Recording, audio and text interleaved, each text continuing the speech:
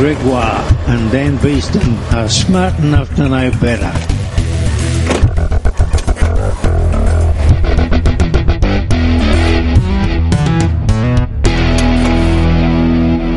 Welcome to episode 189 of Smart Enough to Know Better. We're a sexy podcast of science, Comedy. and sexy ignorance. I'm Dan Beeston. And I'm Sexy Gregoire. And in this episode, I'm going to beat the heat. Oh, damn it. I just had a brain fart. Sorry. Sexy brain fart. And look out behind you.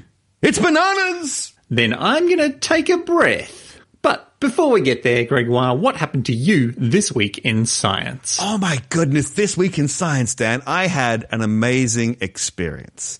You may have heard of a little thing called the JWST, the James Webb Space... I've never drunk one of them. James Webb Space Telescope. This is a $10 billion, 25-year spaceship telescope that's been put up. Good God, how many microscopes could I buy for that? Oh, you could buy at least 10 F-17A stealth fighters with it. 10, Dan, 10! Think of all the brown people you could bomb. Wow. Wow, that came from nowhere. Anyway, and now I'll put it back there. It didn't come from nowhere. It came from several hundred years of... It actually came from 2,000 kilometers away and silently went into your hospital and exploded everyone. But don't worry. Anyway, I'll stop now. We shouldn't have been discussing politics before we started. No, it got me all excited. Anyway. Blood's up. Greg's blood's up, everyone. So the James Webb, thank God, we're talking about something non-confrontational like the James Webb Space Telescope. Anyway, moving on. So for those who don't know, the James Webb is the next generation of space telescope. It's a successor kind of to Hubble. It's more into the infrared. It's sitting out at the Lagrange point 1. So Hubble orbited the Earth? Hubble's pretty close. He had low Earth orbit. That means you could get to it. So you can remember put some glasses on it. Which they did. And they could also resupply it if they needed, and fix it. But the James Webb was at Lagrange point 1. 100. So now Lagrange point 1, that's somewhere else in the solar system where all the orbits of the planets make a little well where something can stick without moving too much. It's like a special gravitational spot in the solar system, isn't it? Yes, it is. Now, I just realized I said Lagrange 1, and I don't think it is. I'm getting my Lagrangian points wrong. I think it's Lagrange 2. Anyway. Numbered Lagrange points are arbitrary, surely. They're like names. They are numbered in a certain way. It's Lagrange 2, not Lagrange 1. It's where the gravity of the Earth and the gravity of the Sun equal each other out due to the orientations in space, and at that point, the gravity is equal, being pulled on both sides, and therefore, if you can get to that point, it's easy to stay in that area. You're not going to have to use energy to move off, or you're not going to get pulled into... You're not constantly getting pulled into the sun or pulled into the Earth, because they're both pulling on you in the same strength. That's right. And there is like 5 Lagrangian points due to the moon and the sun and the Earth and all the excitement. There'd be... Just 5 in the solar system, or 5 that relate to Earth? Oh, 5 that relate to Earth. These are ones around every planet's going to have their own. Every planet would have their own. Yes, absolutely. And now we're getting into Holtzman transfers and orbits and all sorts of things. We won't go there particularly, but yes, this is around the Earth-Moon system, and with the sun being the big thing in the center. So have we put anything else in a Lagrangian point? Yes. The Lagrange 2 is actually quite busy. We've already put a few things in there, different telescopes. I can't remember. Is it Spitzer? Spitzer might be up there as well. I have to think. May not be Spitzer. Anyway, yes, it's a good place to put things. So we'll slide it in there where we can. It's 150 million kilometers away, which means we can't send people to fix it. So if it had gone horribly wrong, it would have just been horribly wrong, and that would have been $10 billion. Expensive mistake. But it wasn't. It actually went unbelievably well. So when they sent this thing up on a rocket, the rocket burn was so successful and so precise, and then its own burn to its final location was so precise. Its 5-year mission, so its 5-year energy budget, fuel budget, was increased to 10 years. Wow. And so why that was important, unlike most of them which have a cryo fuel, you got to keep the mirrors super, super cold. Oh, okay. This one has a big mirror. Well, that's why it has to point itself. So its instruments are actually in the darkness of space away from the sun. And the other side has a big shield, and that keeps the sun off it. So it's actually just cooling itself by being not in sunlight. It's in the cold of space because it can't convect around, as though it has to radiate. The heat can only radiate to it. Yes. So it stays colder. Not a lot of atmosphere in your Lagrange points. No, not at all.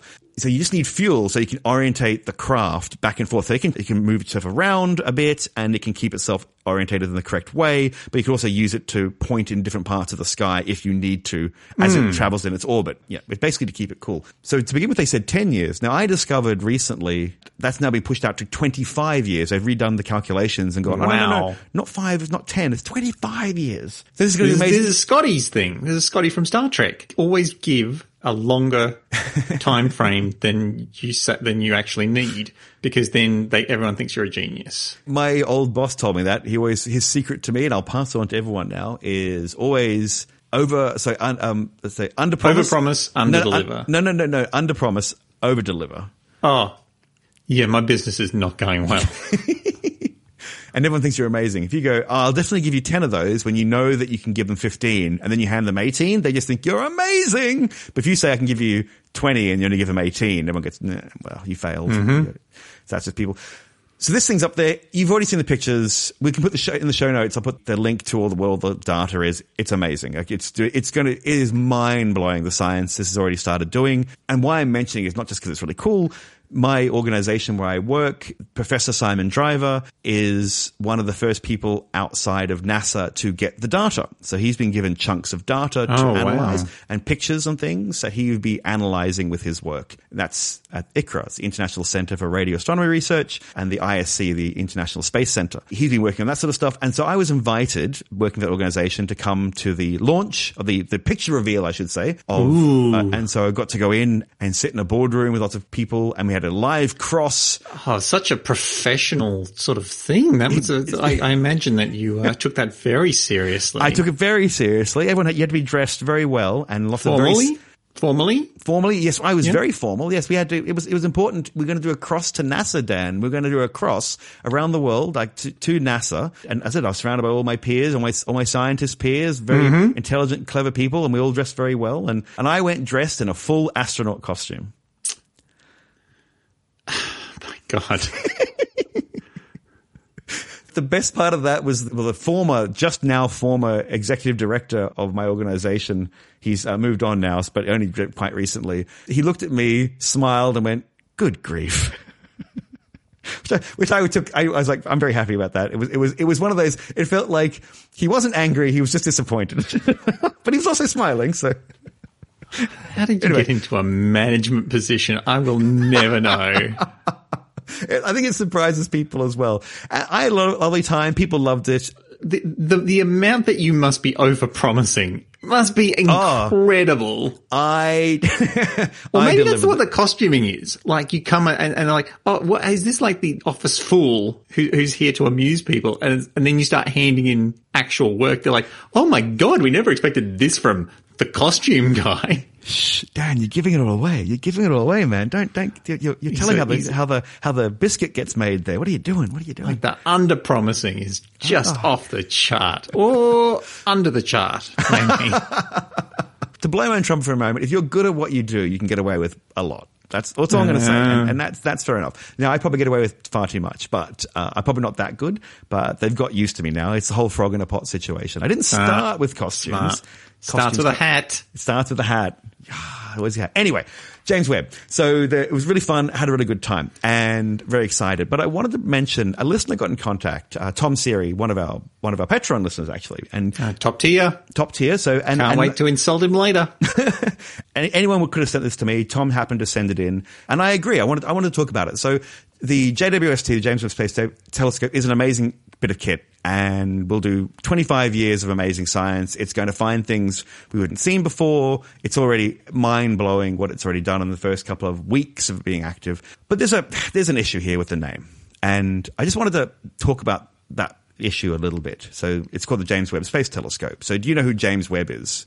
I really want to say someone who's was double checked to be not completely non-problematic. Oh, you sweet summer child. Oh no. Oh no, yes. So it's not that cut This and is dried. like the Marie Stopes Foundation all over again. It's not that cut and dried, which is interesting. I'll just explain what's going on, and I want people to make up their own mind. This is not me telling you what to do. This is me just giving information. Look, he f***ed some kids. No, and those kids were Nazis. No. So it kind of balances out? No, no, and no. No. Thank you for making it much worse. That's great. He was just, he was the second administrator of NASA. So he was an important person, and he is credited as being instrumental in getting humans to the moon for the first time. So right. Gemini missions and they could say Gemini, which is interesting. So the Mercury and the Gemini programs before the Apollo programs. He was very much involved in that. So he was an important person at NASA, okay? And that's fine. Case closed. Case closed. And that's why he was given this honor of having his name on the next telescope. But unfortunately, before he was the administrator of NASA, he was also the Undersecretary of State in American politics. And this is where the problems very hard not to drone strike minorities when you're sort of in that sort of part of the government. Especially, it was actually very difficult in the 1950s, but I see what you're saying. Yeah. Not a lot of drones back then. Not a lot. That they were telling us about. No, not a lot of drones. Now, unfortunately, back then there was something we don't really hear about, but there was something called the Lavender Scare. It's called that now, but what it was in America especially, but I guess everywhere, but we're talking about the American system here at the moment. Mid-20th century, there was, like McCarthyism and the Red Scare, there was also this idea that the gays were going to take over all our institutions and to be gay this. And they went, no. If you allow gay people into your government, then they can be manipulated and therefore they will sell us out to the commies. That was the fear, which is weird. Right. But of course, straight away my answer to that is then don't persecute your gay people and therefore they can then they can't be blackmailed. Right? So don't be a dick to gay people and you don't have to worry about them being a dick to you. But that's not what they thought. The government went, I know, we'll kick all the gay people out. If you're openly homosexual, we will push you towards the door. We will never say it's because you're gay, though they did that sometimes too. They said they just find reasons to fire you, and there were always reasons to get rid of you, okay? That sucks. That's real bad. This is this idea that James Webb was presiding over the State Department when it's all going down, and he must have known about it. And therefore, maybe we should not call the James Webb Space Telescope the James Webb Space Telescope and just call it the JWST or something else entirely. Change the name. NASA went, hey, we'll look into this, and immediately came back and went, nah, that's fine. No. Don't worry, everyone. We looked into it. Don't worry. Don't even sweat it, fam. That's what NASA's official. What NASA said. Okay. That was their. Yep, that sounds official. like NASA. No, it's fine. But unfortunately, it wasn't fine. Lots of Freedom of Information Act, yay for the Freedom of Information Act, came out showing that James Webb had been involved with the government and knew about kicking gay people out and actually discussing the gay issue. This happened, okay? Now, what he actually did, no one knows. Whether he specifically persecuted gay people, no one knows. But he was presiding over, and he was aware this was going on. He wasn't like, I didn't know it was happening. It's the messages that was written back and forth, the reports, he was pretty aware of it. So this upsets quite a few LGBTQI plus people. Because you've got this telescope, and this guy wasn't very cool to gay people, to put it mildly. And here's where it gets interesting for me, and here's why I may alienate some and listeners. When I first heard about this, I was like, oh, look, everyone in the past was shit. It's just the way, that's the past, okay? Look, let me get on the pathway, and then you can yell at me afterwards. But and where this came from for me was a personal feeling, and I had a personal take on this, which was I grew up in a small town called Bowen on North Queensland, and a small town of 5,000 people at the time. Lovely place, definitely go there. It's very pretty, but there were no gay people there, inverted commas. There were no gay people there, right?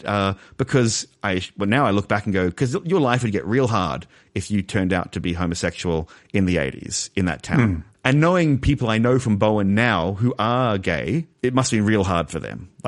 They're gay people and they had to keep it secret. But I didn't know that. I didn't know what a gay person was, really. A gay person was just a punchline. It was a joke. it was and not a fun joke either. Like, you know, and I think back now and go, I can honestly say that I was homophobic by culture. Because I grew up I didn't know any different. And I remember very clearly meeting my first gay person. My sister, who's quite a few years older than me, she brought some friends home and from university. And so I was like 15, 14, something like that. And we're having dinner and chatting away. And this big burly guy who was there, and he was in the military, and he was a lieutenant in the Australian Army or Navy, something like that.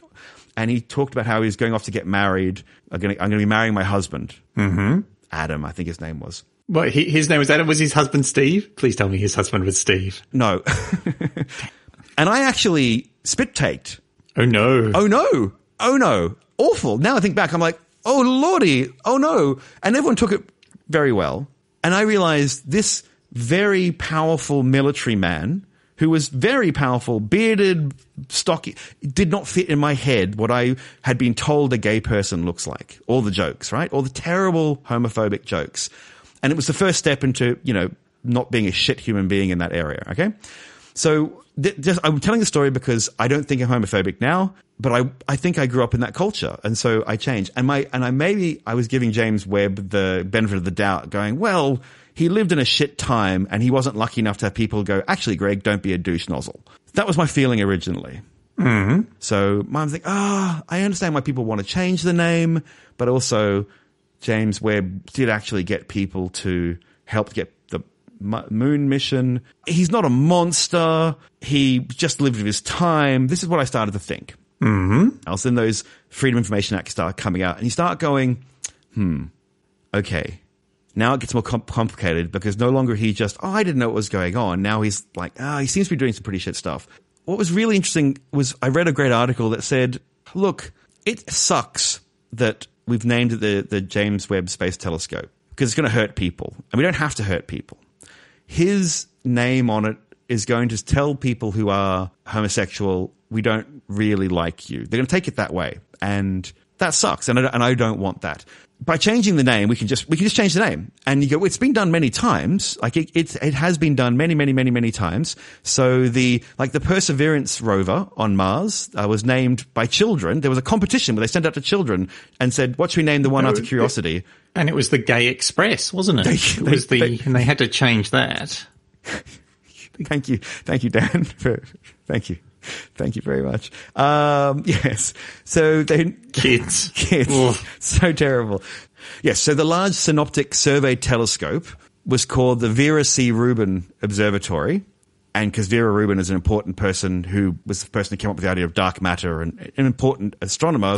We don't talk about women, and we can rattle all these men's names. The Vera Rubin's important. And there's the Wide Field Infrared Survey Telescope is renamed Nancy Grace Roman Telescope. So NASA can change names and go, well, actually, we should probably honor more women in science, and which is great, brilliant. And then people go, well, we can't call it the JWST, we can't call it a new name because that'll cost too much. And you go, well, no, the Vera C. Rubin Observatory has seen a negligible increase due to having to change mastheads and letters and logos and things. It's just not a thing.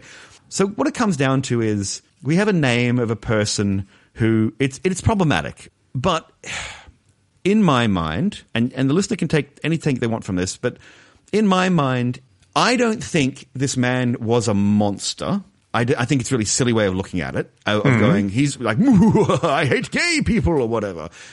He was a person of his time, on one hand. On the other hand, though, they want to credit him, they want to honor this person for helping people get to the moon, which he definitely did do. Yeah. But they don't want to acknowledge that he hurt people who were gay. So they want to honor one thing, but not acknowledge at all the other thing. They're not even going to say, yes, it's problematic, but we're picking him anyway. They're saying, we find no problem here.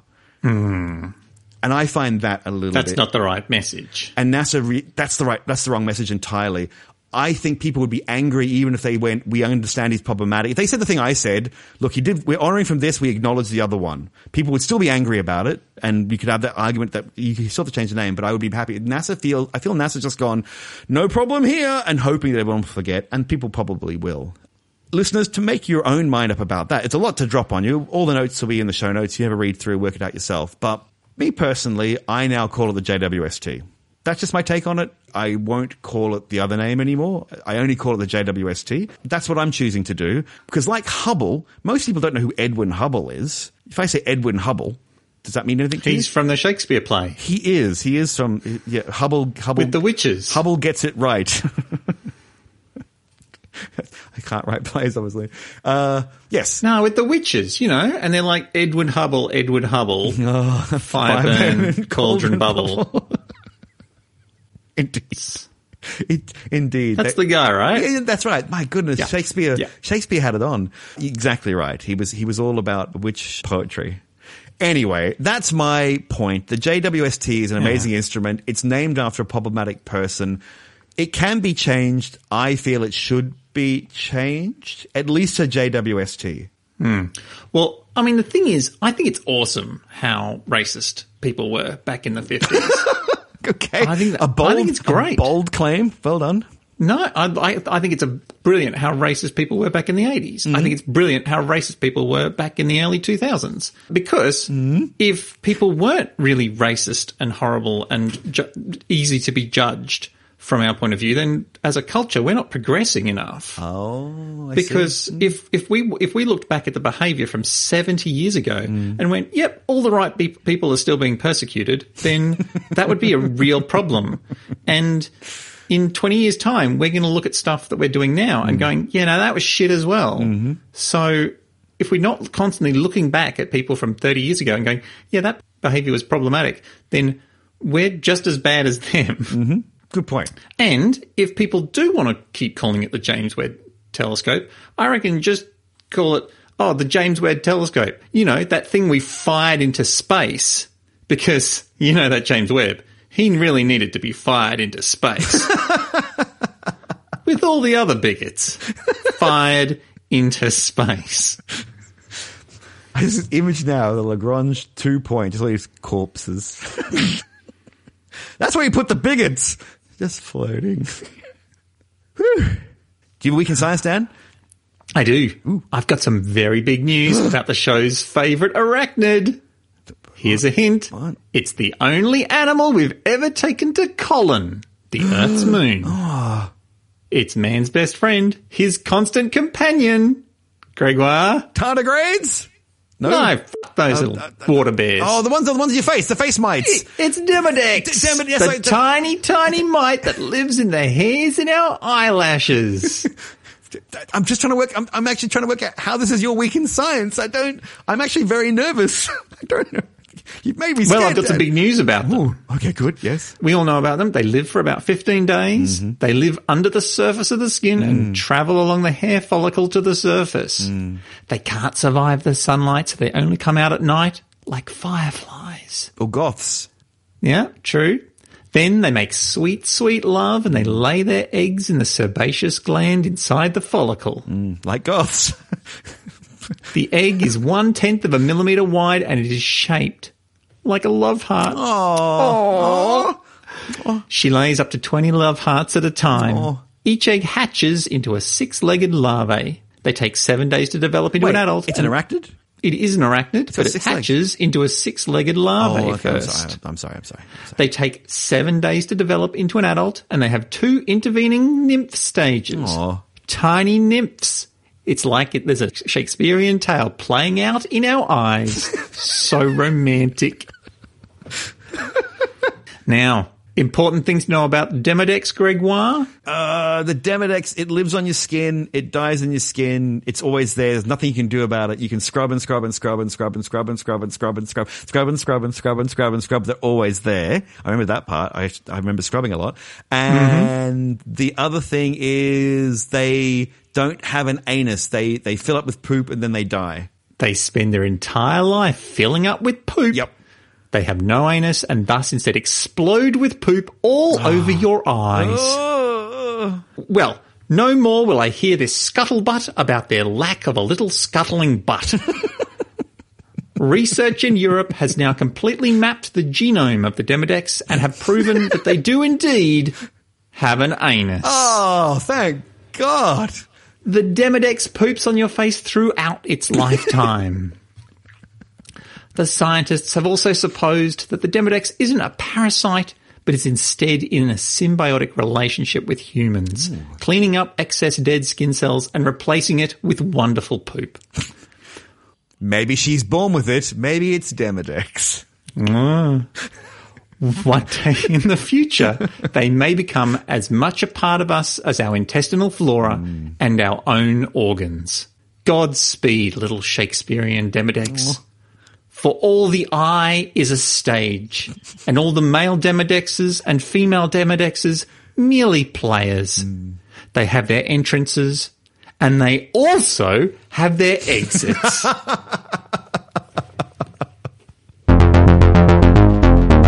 My house is currently being stripped out to be repaired after, as you remember, several trillion litres of horror-filled black water poured through it. Can I make a note? When I said woo then, I wasn't saying woo for the horrible water and destruction. I'm saying woo that your house has been stripped out. Just want to make that clear. I had premature wooing then. The builders discovered something really interesting. Is a family? Is there a family in the walls that now? There's not a family. Now in the they're homeless. They've been living there for years, and they drowned in the walls, and now they're like, oh, that's horrible. They would have to be very thin. Don't thin shame people. The previous owners installed the gyprock, also known as plasterboard or drywall, over the top of asbestos. Before I jump into not all asbestos is created equal, is it? There's the crumbly horror that leads to asbestosis, and then there's a more solid type. Is that correct, or am I incorrect? We are very lucky, Gregoire. Very lucky. Because it doesn't matter whether it's the solid or the crumbly. Asbestos is a miracle product. It's an amazing electrical insulator, and it's highly fire resistant. Yep. It includes 6 different naturally occurring minerals that are both flexible and fibrous. Khosrow II Parvez, the great Sasanian king, amazed guests by taking his asbestos table napkin and throwing it in the fire. The napkin was removed and it was clean. As I always say, almost every problem can be solved with fire. Well, as that documentary said, we have to take off and nuke the site from orbit. It's the only way to be sure. To clean the facility, To clean the facility, absolutely. Imagine, Gregoire, if my house was entirely made out of asbestos when it flooded. I could just set fire to the place and disinfect the entire building. It'd be done in an afternoon. Absolutely. You can build walls out of it. You can build ceilings out of it, cigarette filters, gaskets, fume hoods, baby powder, kitchen aprons, all of these wonderful products that are impervious to fire and electricity. Can I just say that when I lived at I won't say the name of the college, back in my college years, I lived in a college and the roof was coated in it. So for that exact reason, so that the place couldn't burn down, and we used to be able to reach up and touch the roof, and it would crumble. It would crumble off if you touched it too much. Good times. Good times. This is the popcorn ceilings, possibly. Yes, fire and electricity. You wear asbestos clothing, and you're already completely protected against several types of Pokemon. It could be a utopian world, but then in 1899, H. Montague Murray came along and ruined everything. He noticed that some pansies in the asbestos mining industry were starting to feel a bit unwell. Walk it off, I say. But no, he just keeps digging and digging and discovered that when it comes to asbestos, the last thing you want to do is keep digging and digging. Certainly don't cut it or drill it. Don't snap it. In fact, anything that results in some of that nice, stable, safe asbestos turning into light, floating, inhalable particles of asbestos. Well, maybe they could have just held their breath. But if you're a coward, those particles could float into your lungs and can be absorbed into your body where they will accumulate. Once the particles land in your lungs, they kill the cells that they touch. That's fine. That's not cancer. That's the opposite of cancer. But the problem is that they kill the cell by means of programmed cell necrosis. This creates high mobility proteins that are an immune response. The inflammation this creates is a specific type of inflammation that releases mutagens. This isn't a big deal when the cause of the inflammation leaves the body, but asbestos sticks around. It doesn't dissolve, it doesn't get absorbed and move to the kidneys. It stays in the lungs, killing the adjacent cells and creating more inflammation. Even, Gregoire, even introducing fire to the lungs isn't going to damage it. Well, it gets rid of all the problems around it, but your lungs are still there. Just these nice pair of lungs just sitting there. Oof. One question that the listeners may have: is their favourite podcast host at risk? I'm fine, everyone. I'm totally fine. No, I'm okay. No, there's no asbestos in this room. I'm everyone worried? I'm okay. You've misunderstood. Oh, sorry, where I'm right. headed with this. Oh, right. Okay. Okay. So, there is their favourite podcast host at risk. Me. Oh, yeah, you're the other one. Oh, sorry. Yes, that's right. Okay. Thankfully, the asbestos was safely behind some gyprock and behind the floating shelves that I installed by drilling into the wall.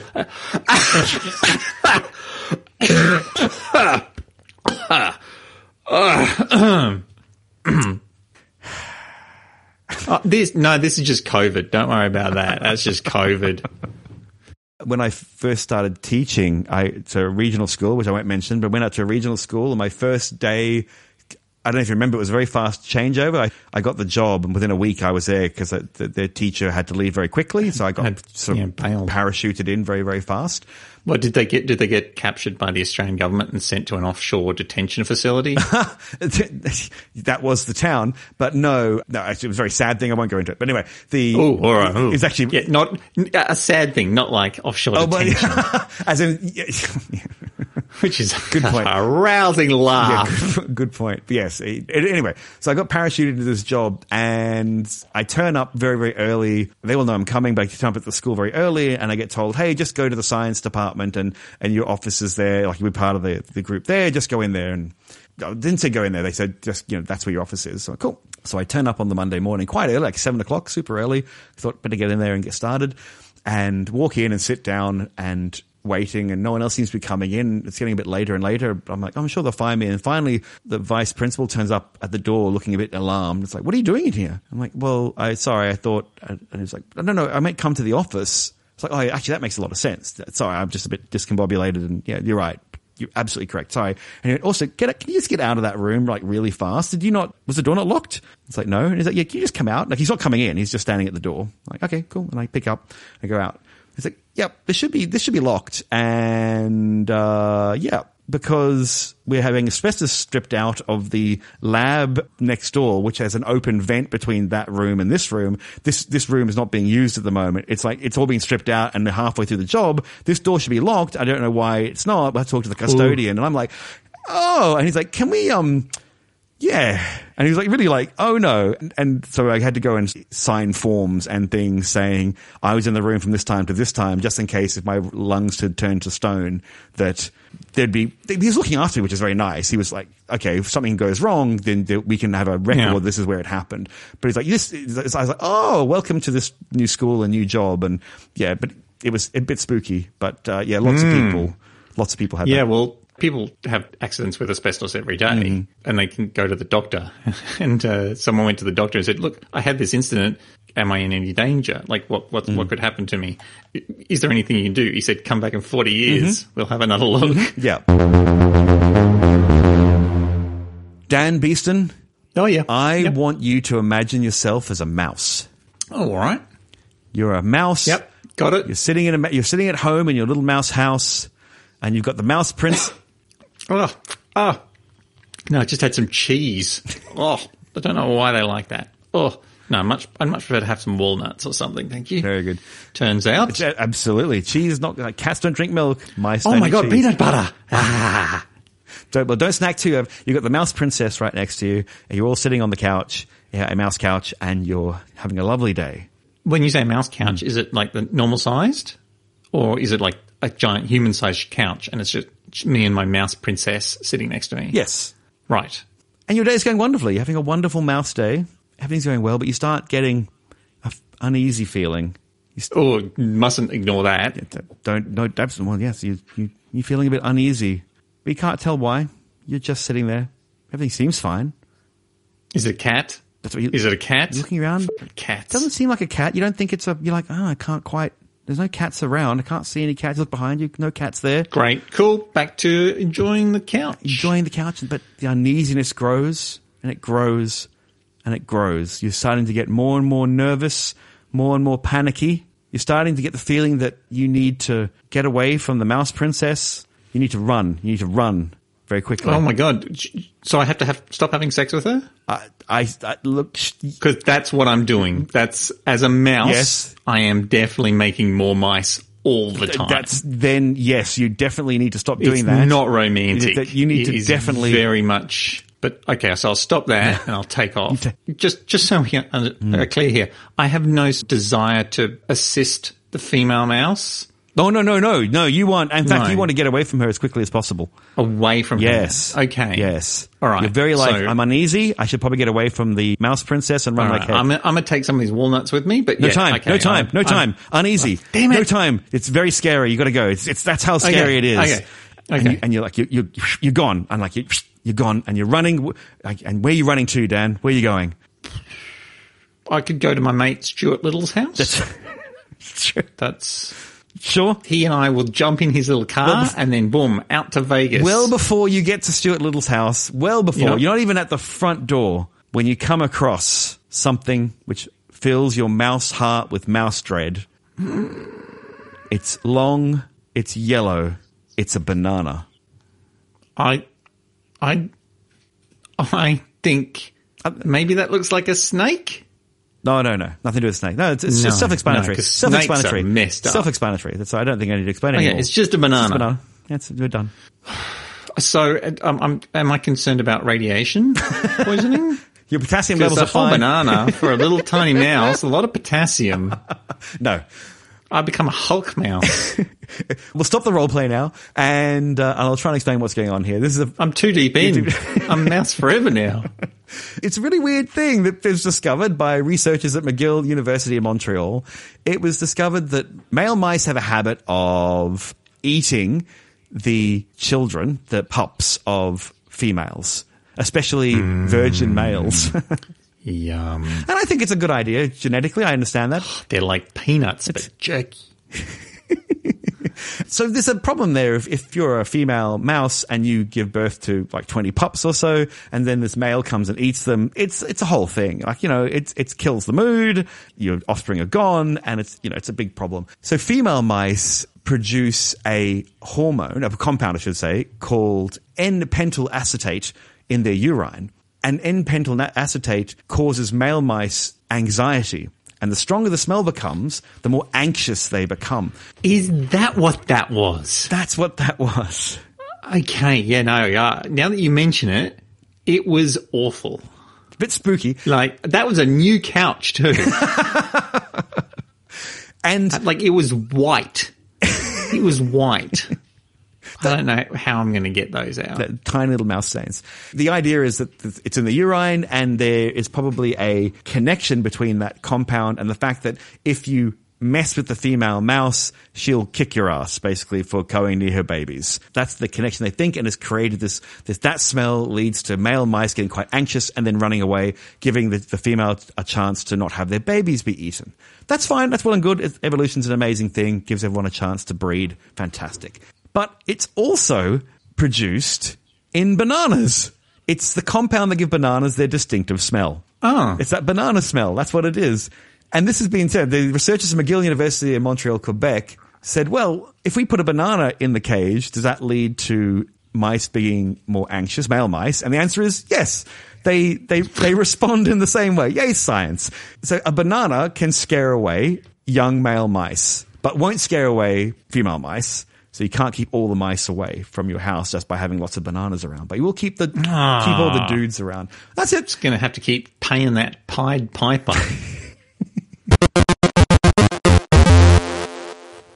Oh, hang on a sec. Oh, I still got my tea here, actually. Ooh. Even cups. Okay, another cup. Do you have the time? It is 11 o'clock, so 1 o'clock in the afternoon for you. Well, it's 5 o'clock somewhere, right? Oh my God.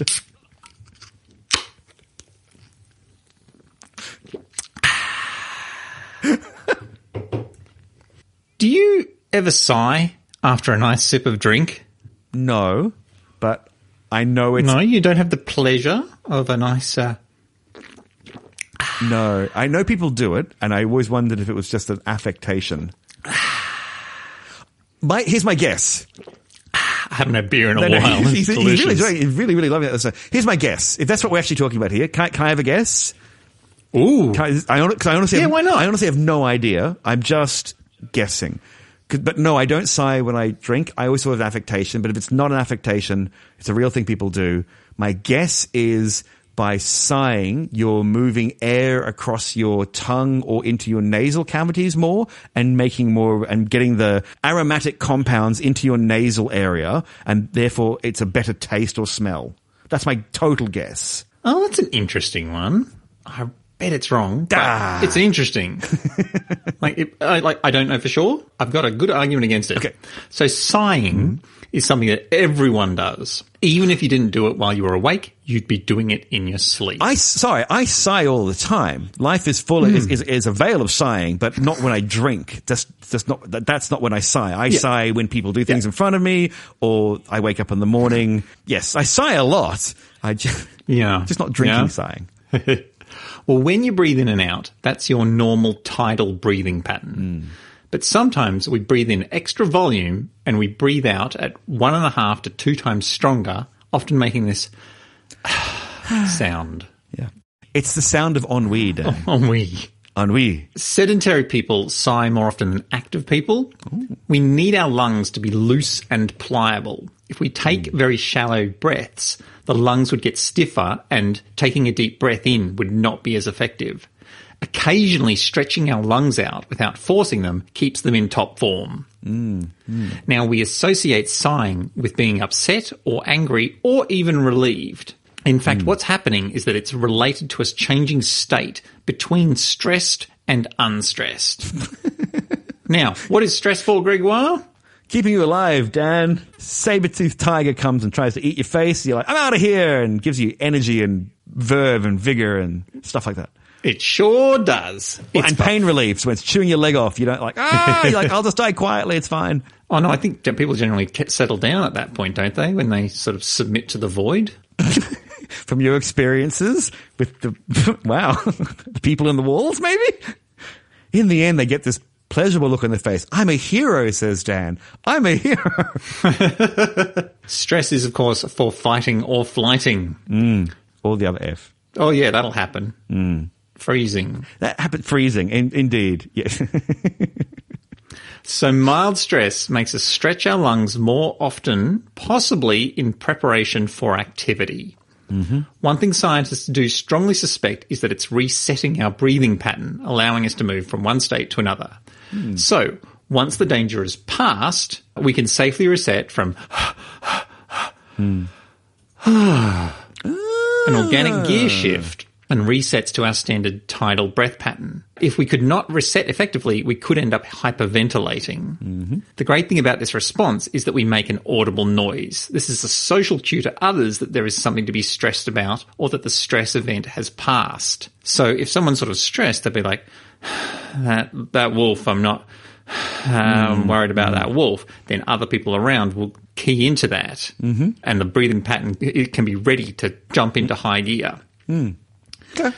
Now, we know it's not just a social construct, though, because mice do it as well. It's definitely a physiological response. Not only do we sigh to change into stress mode, if we consciously inhibit our sighing and do long, deep breaths, we can alleviate the stress feeling. That's why, if you're upset, it helps so much to get your breathing under control. Of all the things in the world, because I can be not anxious, that's the wrong word, but when I get a little bit too intense, the only thing that works for me is breathing, as in controlled breathing. And someone said that is meditation, so maybe it is, but breathing in for 4 seconds, holding for 4 seconds, releasing for 4 seconds. And it's just thinking about that. And to begin with, when I used to be in that state a lot, I was like, this is rubbish, it doesn't work. And it absolutely does. It's all you worry about is the breathing, and you slow everything down, and it helps me sleep. It helps me stop being emotionally agitated. It's a absolute wonderful. Being stressed increases your breath rate and your heart rate. Decreasing your breath rate and heart rate makes you less stressed. Smiling makes you happy. Being happy makes you smile. Exactly. We are cyclic beings. We are minds and bodies. You can't ignore one or the other. So that's what science says about sighing. But why do we sigh after taking a nice drink? There isn't a lot of info out there about this, so we're going to have to change gears into Dan's hypothesis mode. No, I brought that on myself. When you take a drink, you close off your airways. If you didn't, fluid could fall into your lungs.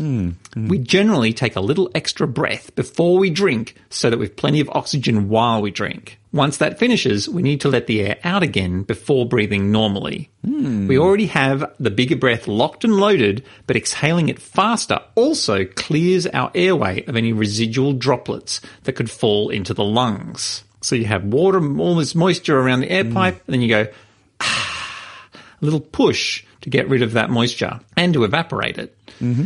Now, you don't tend to drink hot drinks, but you do occasionally have a cold one. Yes. One part of drinking hot and cold drinks is inhaling as the drink enters your mouth to run room temperature air over it and make it less likely to burn you. This pulls in even more air that will need to be released afterwards. Maybe this is why the first sip of a cold beer or a hot coffee has a more pronounced sigh. And you're not sighing it after a lukewarm mouthful of coffee. So if we wanted to do the experiment, we could get people to breathe out, then take a sip and see if they sigh, because they wouldn't have a big inhalation to be released. But if they're thinking about their breathing, this may affect results. Absolutely will. Yeah, it's not a blind experiment. That's just anecdotal evidence. The worst type of evidence. So we could instead tell them to drink larger or smaller amounts and see if the sigh is bigger or smaller the longer they anticipate holding their breath. Or you get someone else to do it. If you single blind the experiment, you won't double blind it. I would get someone else. You don't explain why. You just say, would you mind coming and drinking these things for me? And you give them a hot drink, a cold drink. You don't tell them. No, you don't tell them. You have a Keep them in the room dark. temperature drink, and then you have a lot of drink, and you have a little drink. You try and change one variable at a time and don't explain it, and just see how often they sigh. And see if that wouldn't be perfect, but it would be better than you trying to do it to yourself. Yeah. Oh, yeah, no, you couldn't do it to yourself. But we could provide them with cooler and or warmer drinks, requiring more or less air to be sucked in to cool it down. My hypothesis is that the warmer the drink, the more often the sigh, and the bigger the sigh. Listeners, it sounds like you have a job to do. For the other part of the experiment, we could get them to drink very cold water and then get them to breathe out really gently and see if after a while they start to choke to death. For science. For science. For science. Smart enough to know better takes no responsibility if your loved ones choke to death. So we could get the listeners involved, but I think we should. But we've already told them. We've already told them, so they can't do it on themselves. They become, hang on, I'm going to do it now. With the power vested in me as a podcast host of Science, Comedy and Ignorance, I deputize you. That's a weird, pious vibe. As I'm waving my hand around in a weird way that you are now deputized. It's not a weird way. You are making the cross. I was going for a Celtic thing, but that's fine. It looked like I can see I'm just bad at drawing. I now deputize you in the name of the Smarter Than a Better Comedy Blimp to go forth and do experiments on unsuspecting people in the most ethical way you can and get back to us. I'd love to actually know if we can get any evidence on this, what sighing is for. I still think it's I like your theory. Yeah. I do. I see what you're saying, but I still like mine. I still stand by the hot and cold thing because once again, tea, it's the tannins. It's that's why coffee. There's a taste to it. There's a taste to it. If you were breathing it out, like if you wanted to fill your sinuses with the aromatics, you wouldn't go. You go with your nose. Yeah. Okay. Yeah. I'm not saying it's definitely right. I'm saying it's out there. It's just I'm floating it as a hypothesis. Maybe if you wanted to share it with others, in their face. What's that thing on the top of your there's cats have it. There's a sensor on the top of the roof of their mouth. Penis? That not on the top of the roof of their mouth unless the date went really well. Cut that entirely. No. Oh no, that's a great joke. I would have made it otherwise. I'm sad now. I'm sad with myself. I'm better than that, Dan. I'm better than that. Anyone for a meow job? I'm sad. The thing I'm thinking of is called the vomeronasal or Jacobson's organ, and it sits at the top of the mouth. Is it the top of the mouth? Wait, am I totally wrong? If it's the bottom of the mouth, it's the tongue. So it's in the nasal cavity, just above the roof of the mouth, in various tetrapods. So it's in the nose, but it's it's above the top of the mouth, which makes sense. That's where your nose is. Anyway.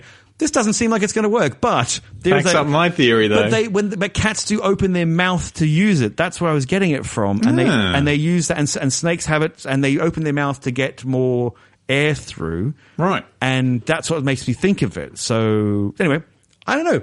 Yeah. Maybe it's an old thing that we do, like yawning. Yawning is a gill thing. We don't have gills anymore, but it's a gill thing. It's for putting more oxygen across your gills. So fish do it. Fish yawn. Fish yawn? Yes. Fish yawn. Is that what they're up to? That's what they're up to. Anyway, if someone knows what the heck we sigh for, please get in contact with us. We'd love to know. Is it Dan's Dan's much better researched idea of air being released, or Greg's just made it up on the fly based on cats opening their mouths? Then please get in contact with us. Yeah. Oh, God, I'd love to be set right on this. That's something I'd like to know. Surely someone must know. If only there was some way that we could get listeners to tell us whenever that we say something wrong. It's not wrong. We have a theory, or hypothesis, or give an opportunity for us to be set right in scientific ideas. You're talking about the Walk of Shame, of course. Yeah. You're segueing beautifully. Damn it. But when you point out the segue, I know, it ruins the point of having a good segue. And I wasn't even doing that for comedy because I know it's not actually that funny. But I was good because I'm not laughing. I was listening to another podcast and they made a comment about, not us unfortunately, but they were like, more science podcasts need to be held to account and blah blah blah. And I was like, yeah, you do. And I wanted to write in and go, yeah, you kind of do. And some people have been doing it for over a decade. And welcome to the club. And the difference there is the people in this podcast, which I quite like, they're actual experts who are great at their jobs. And we are two funsters who fly by the seat of our pants. I debate that. We're not that funny? No, I take myself very seriously. You're literally drinking a beer whilst doing a podcast. It's mixed strength. This is what happens if there are children? What if there are children listening, Dan? If they're Nazi kids, then I reckon fire them into space. Oh, okay. Welcome to the Walk of Shame, where you, the audience, point out the little mistakes we've made along the way so that everyone can end up on the same page, and hopefully that page is a little bit clearer than all the pages before it. Gregoire, what have you got for me this month? I've got one, Dan. I've got one. I'm so excited. I'm so happy. Well, we'll see about that. Oh, okay. I'll be happier later. This is from Eloise, friend of the show, been on the podcast before, and she was so excited when she wrote me. It actually starts with "Ha ha! Walk of Shame for Dan!" exclamation mark. I was well chuffed when I received that. So you made a comment that the term glow up was first used in response to Matthew Lewis, who plays Neville Longbottom in the Harry Potter movies. He went from a dorky little kitty boy. Neville Longbottom. And he grew up and 18 years later, bloody Daniel Radcliffe and the guy who played Ron and the guy who played Draco, all greasy spots. And the guy who played Neville, what's his name again? Matthew Lewis.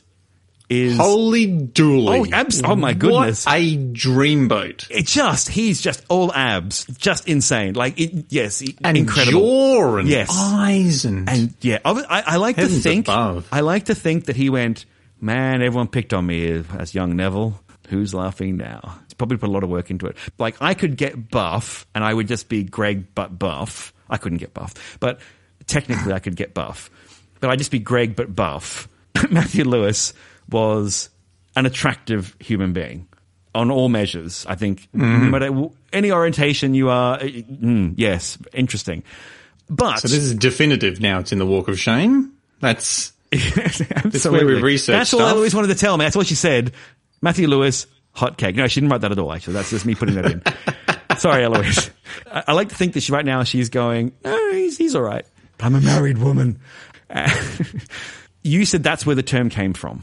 Yeah. But like most things in our society, all terms, all cool things in white society came from TikTok. Came from, well before TikTok, came from black culture, black American culture, or trans culture, or both. Oh no, my privilege. Your privilege. It happens a lot. It happens a lot. But by the time we're using it, they're not using it. They're like, no, we're done. So glow up seems to be originated, or at least popularized by the rapper Chief Keef and his song Gotta Glow Up One Day. That's where it seems to. Now, it must have been used for that person to use it in a rap song. They probably didn't invent it, like most written language, but he may have. He may have. Because it's a good little pun and a good little music idea. Yeah, maybe. So I'm just saying that it came from that culture. It came from there. So no, it doesn't seem to be from anything to do with Neville Longbottom at all. I'm sorry. God, good catch, Eloise. That's a really good one.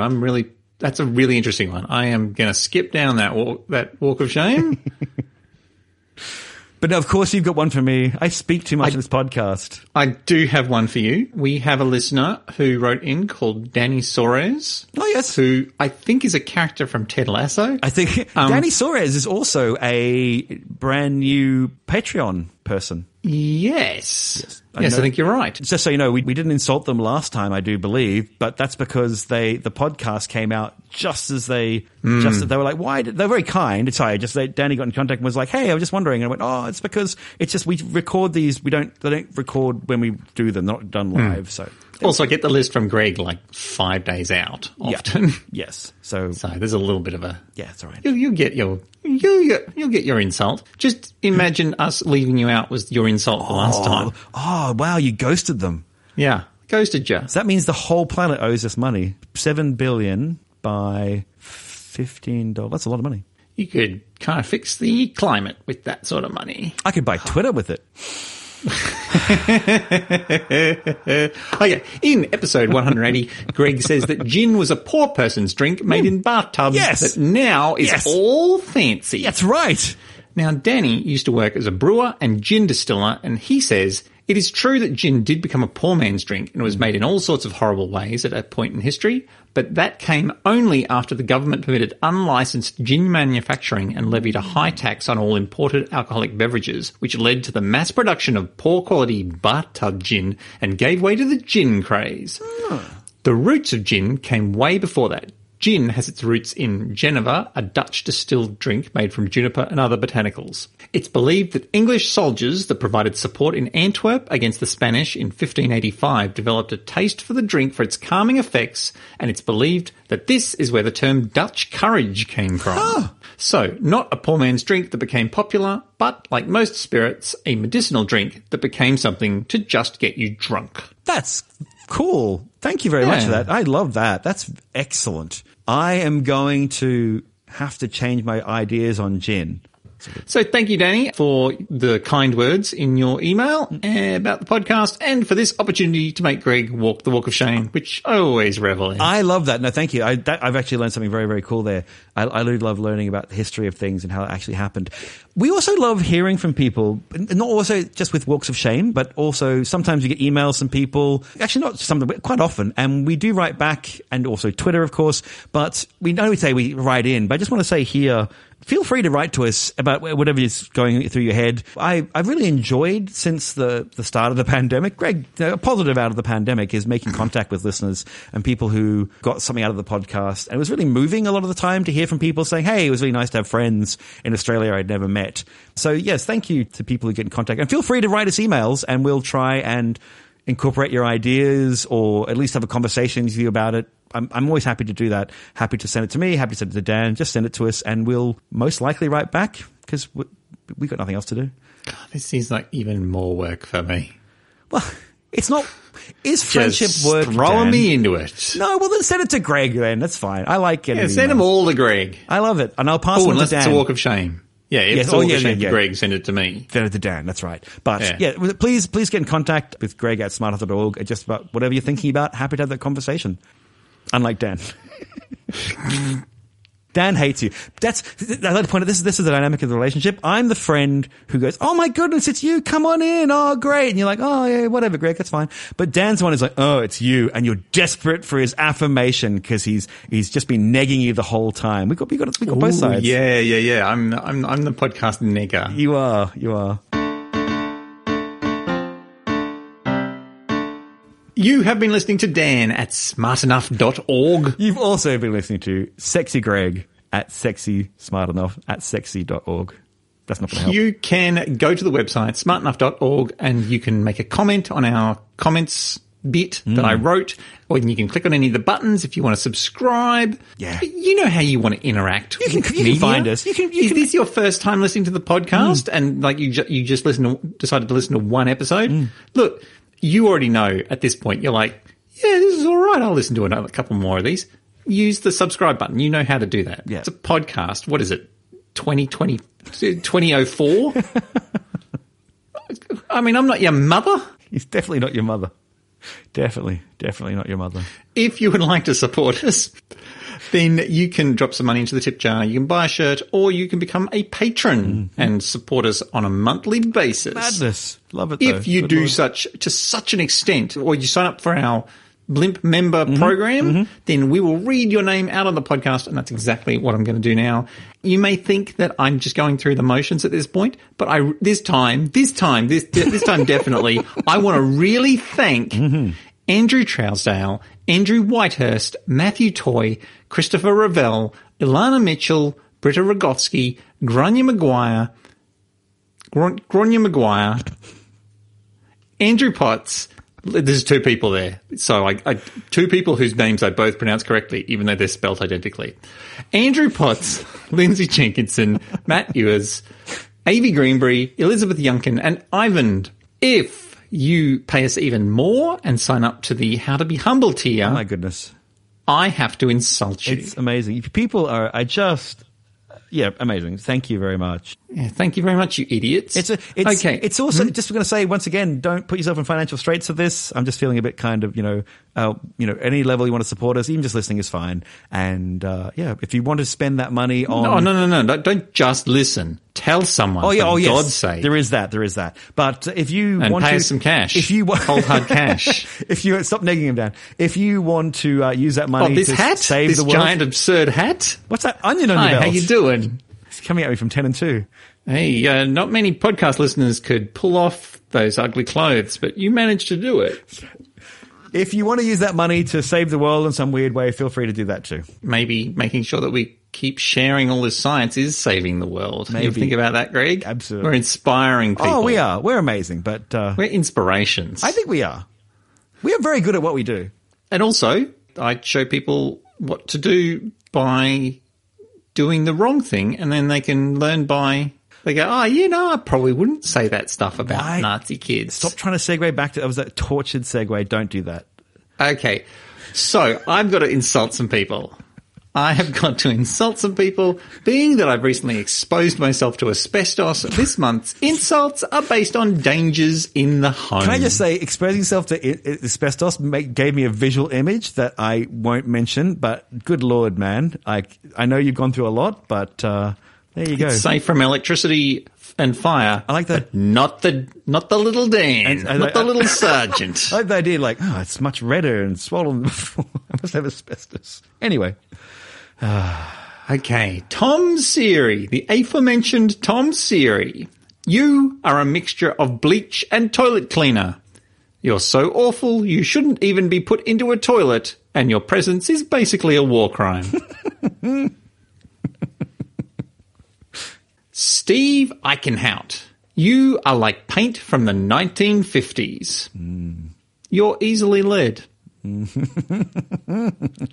Mikhail Kedar, you are like lavender essential oil, an irritating abrasive who is ultimately not fit for purpose.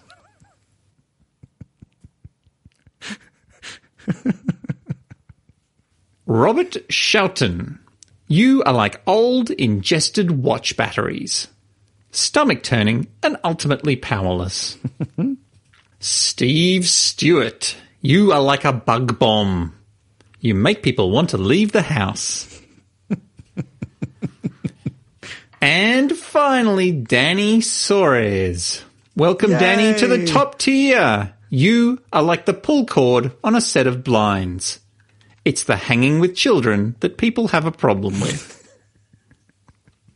Oh man, we keep going to that well, don't we? That well is clogged. Should I tell you what it's clogged with, Greg? No, I can tell you what it's clogged with. Please don't. Okay. Are we getting too close to the line here? Who knows? And a big thank you to the charcoal filters in our lives. Morden O'Hare, Scott Driscoll, Michael Barnes, Eric Wilson, and Al Batson. Thank you all so much to every tier of the patrons and anyone who's dropped in some money, because ultimately the money is the important thing. It's not. Stop it. So if you could pay us more money. Stop it, Dan. Where's this coming from? My God. I don't know. No, seriously. I've been dealing with a lot of insurance stuff. If we did this for money, we would be in a lot of trouble. Yeah. Thank God we're independently wealthy. Independently employed. Thank God we're good at other things, huh? Yeah. There's a surprisingly low cash for professional idiots. It's very true. But a lot of attention, and that's ultimately all I need to survive. I was very excited, and I got to go see Deborah Frances-White, friend of the show, and the Guilty Feminist. I don't think she's a friend of the show. She's just a friend. She's a friend. Oh, good point. She's a friend of ours. She's never been on the show. Oh, she's never been on the show. Good point. That's fair enough. I shouldn't. Yeah, I see what you're saying. But she's a friend of ours, and I got to go see her do the Guilty Feminist show, and that's an amazing show. It's an amazing podcast. Look, everyone knows. Was it an episode of the podcast, or was it a show? It's a live showing of the. It's as in they record it for the podcast, all right, but it's both. So, and it's much longer. It was very, very long, and they cut it down to the show. It was great. It's really good. People don't need me to pimp the Guilty Feminist on our podcast. Like it's a phenomena. I was fascinated. Why I'm mentioning it though is I went along. I've never been to a live recording of that show, and I sat there, and then lights went down, and it was full. It was the Perth Concert Hall, and it was full, absolutely packed. And I would say 90% women, maybe even 95%, like a lot of women to men. Nice. And a lot no, Dan, no. Let me get my ridiculous hat. Yeah. And we saw emotion on stage, and people started clapping and cheering. And then Deborah Frances-White in the darkness started, like she does in the podcast, she went, "I'm a feminist, but," and the audience lost its mind. And I don't mean cheered and clapped, which they absolutely were. There was an energy. There was it's a phenomena. I really mean that. It was to the point of being nerve-wracking.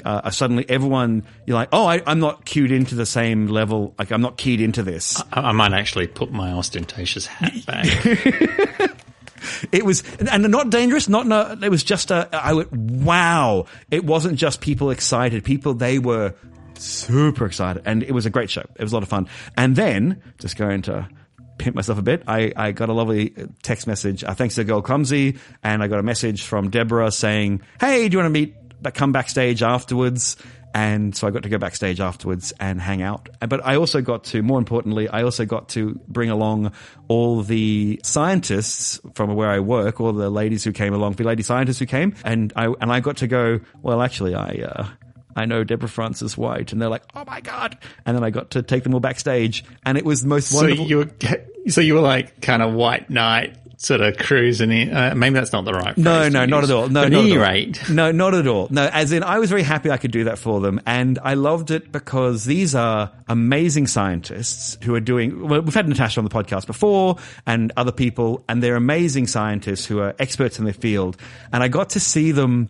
They fangirled. It was fangirling. It was amazing. It was so good. I went, I've never seen this side of them where they were hanging back and didn't want to. I'm like, oh, Deborah gives me a big hug, and we're like chatting for a bit, and then I look back, and the 6 people I'm with are all like 3 meters behind, all being very polite, and you're like, just come over. Like, it was lovely. I had a really lovely time, and we went out, and Deborah gave a lot of her time, and we went out for drinks afterwards, and I had a really fun time, and she's lovely. So definitely, if you go see a chance to see a live version of Guilty Feminist, go see it. Even if you don't know what it is, go see it. It's actually a really fun and interesting show. And it was the energy. I've never seen that energy. I'd like to think that someday in the future we'll be able to do another live show and we'll get the same amount of energy when we're like, it's time for the walk of shame. That's indeed. And as we always like to say, and all the men and women merely players. They have their exits and their entrances. And one man in his time plays many parts, his acts being 7 ages.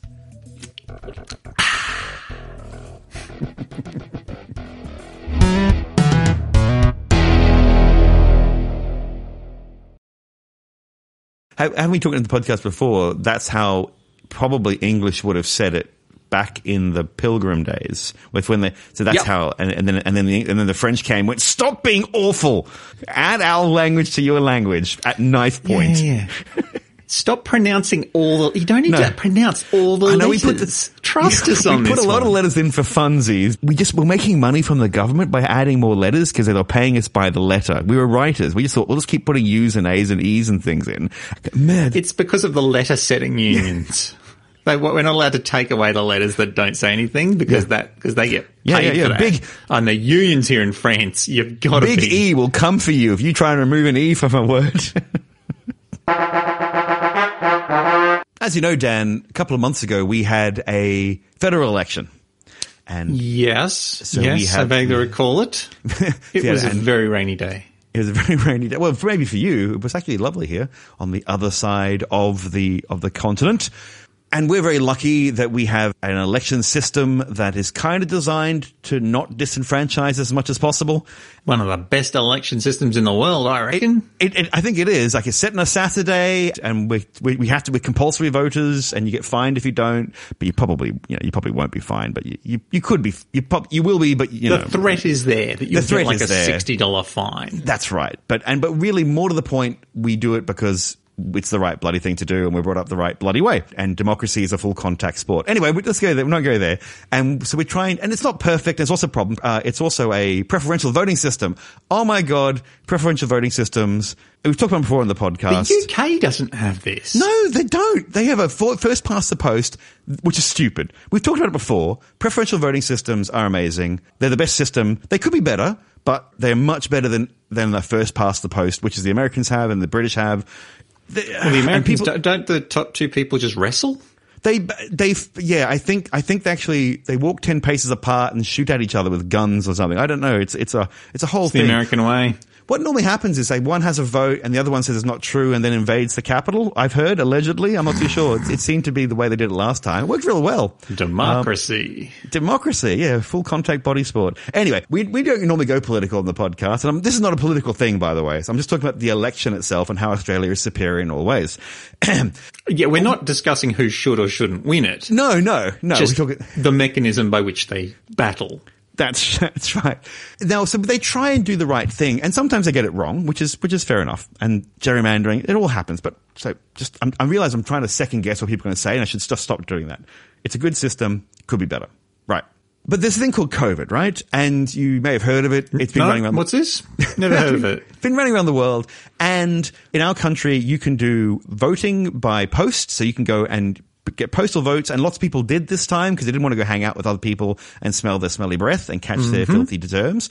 And that's fine. I chose to go stand in the line because I liked the experience of doing that. That's okay. Everyone has a different way of doing it. But what happens? Someone said, well, what happens if you get COVID a week before the election. In our country at the time, you weren't allowed to go out. You had to isolate. And if you were caught with COVID wandering, you could face a big fine and like not messing around fine, like thousands of dollars and not messing around. And so suddenly someone woke up and went, wait, if on Monday morning I stick a thing in my nose and I have COVID, on Saturday when we vote, how the heck do I vote? And someone went, well, postal votes. I'm like, no. Postal votes closed. They're closed. You can't get a postal vote now. They're like, oh. And someone in the Australian Electoral Commission went, oh crap. Like you could see them go, oh no, we hadn't thought of it. Because it's fair enough. They probably should have, but I'm not going to yell at them I can see why they didn't think of it. They had other things on their mind, right? So unlike most countries where they would have gone, I guess you stick it up your bum, they went, okay, no, we'll put something in place. And they put together a phone system. You could phone and vote. And they tried to have these checks and balances. I knew someone who used it because this actually happened to him. He and his whole family got COVID a week before. And he said it was a real pain in the ass to use. Like he kept getting dropped out and he had to wait hours on the phone. And it was really bad. But as he pointed out, he could still vote. He wasn't disenfranchised, and thousands of people, over 120,000 people, citation needed. But in that ballpark, could vote that way, which is a large percentage of our voting population. Could swing, okay, something. If they're all in the same gerrymandered area, yeah. Exactly. So that's really good. Well done them. Even though it didn't work, they put something in place, a bit hodgepodge. Next time they'll know, well done. I thought it was amazing. Where this is all going is I was just like, I love our system. Because if you don't want to vote in the normal system, like let's say I'm like, oh, Greg Wire's like, I hate everyone. I'm going to go draw a big dick on my ballot post and then I can informal vote, right? Yeah. You're allowed to. You can put a big cock on it and it doesn't mean anything. As long as you get your little name marked off and you get the piece of paper, you can do whatever you want with that piece of paper as long as you put it in the box. That's right. And it happens a lot. And also what's really great is even because I used to do the electoral voting stuff, I was actually used to get paid to do this sort of thing. So I did quite a few elections. So you worked for the counting the stuff? Yes. I was the person who took your name off and I would then help count. I was only one of the counters and we had formal people behind us from both parties. And I used to love the fact that I didn't make the decisions. I would just say, this is an informal vote and I would hand it back and two people from different parties would come and look at it. And I found them pretty good actually because they would look at it and go, well, the intent is obviously this person. And the other team would go, yeah, we agree. Because they knew that if they fought too much, they wouldn't get the next one. So everyone was like, no, well, we can see the intent, right? You agree that they meant to say this? Yeah, we agree with that one. Fine. So it was actually, most people got their votes through, even if they stuffed it up, which is great. But you can let's say you just put a big penis on it and you put it in, right? That's fine. That's up to you.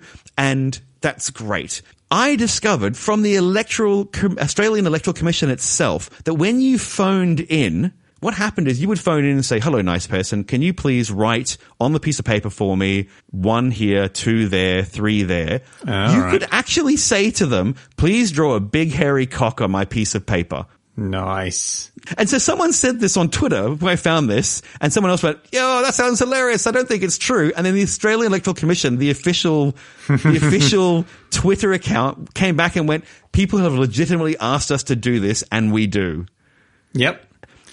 Yep, that's their job. Can I just say, bravo, Australian Electoral Commission. I stand off. I give you, well done. That's the power of democracy right there. If you want to draw a big cock and balls, you can. And indeed, you have to do something. You have to do something. There you go. I was so happy with that. Yeah, that Twitter account is pretty cluey. There's someone there who's like, look, you can do it.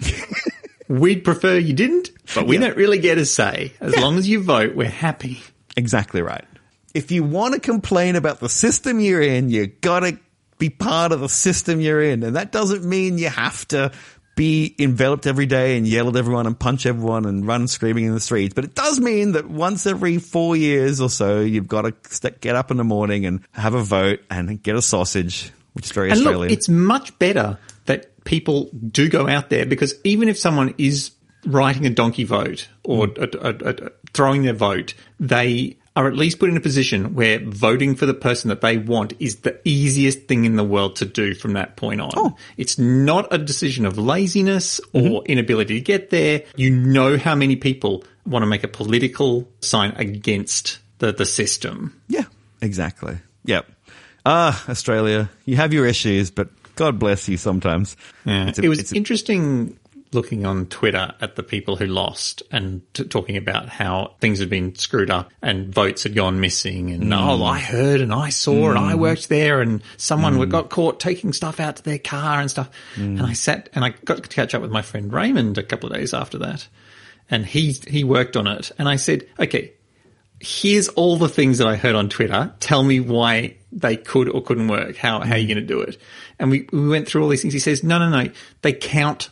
There's a person with a little clicker who's counting every single ballot that goes in, and then those get counted as they come back out. So if there's any discrepancy, it's a huge issue. There were 3 missing last time, and the whole place was locked down, and there was a big kerfuffle. And he said, look, and I said, so there's no way that this could all be screwed. And he said, well, yes, you would have to get every single person who's in charge or from rival parties to all agree to allow this to happen. And if that's the case, you don't need to smuggle pieces of paper out of the building. You just get everyone to write down the same wrong number. We'll remember for you wholesale. You're like, oh yeah, cool. That's a great name for a story. And then they called it, the Arnold Schwarzenegger one. What the hell's it called again? That one. Get your ass to Mars. That one. Oh God. Yeah. Why can't I do this? Why? How can I be so smart? And don't you look it up? I can do this. Looking it up. It's Arnold's Martian Journey. Yeah. And, well, it's a very ironically named title. I just realized how ironically titled. Recall. Total Recall. Total Recall. There you go. Yeah. Well, that's what it is. Yeah, it's Total Recall.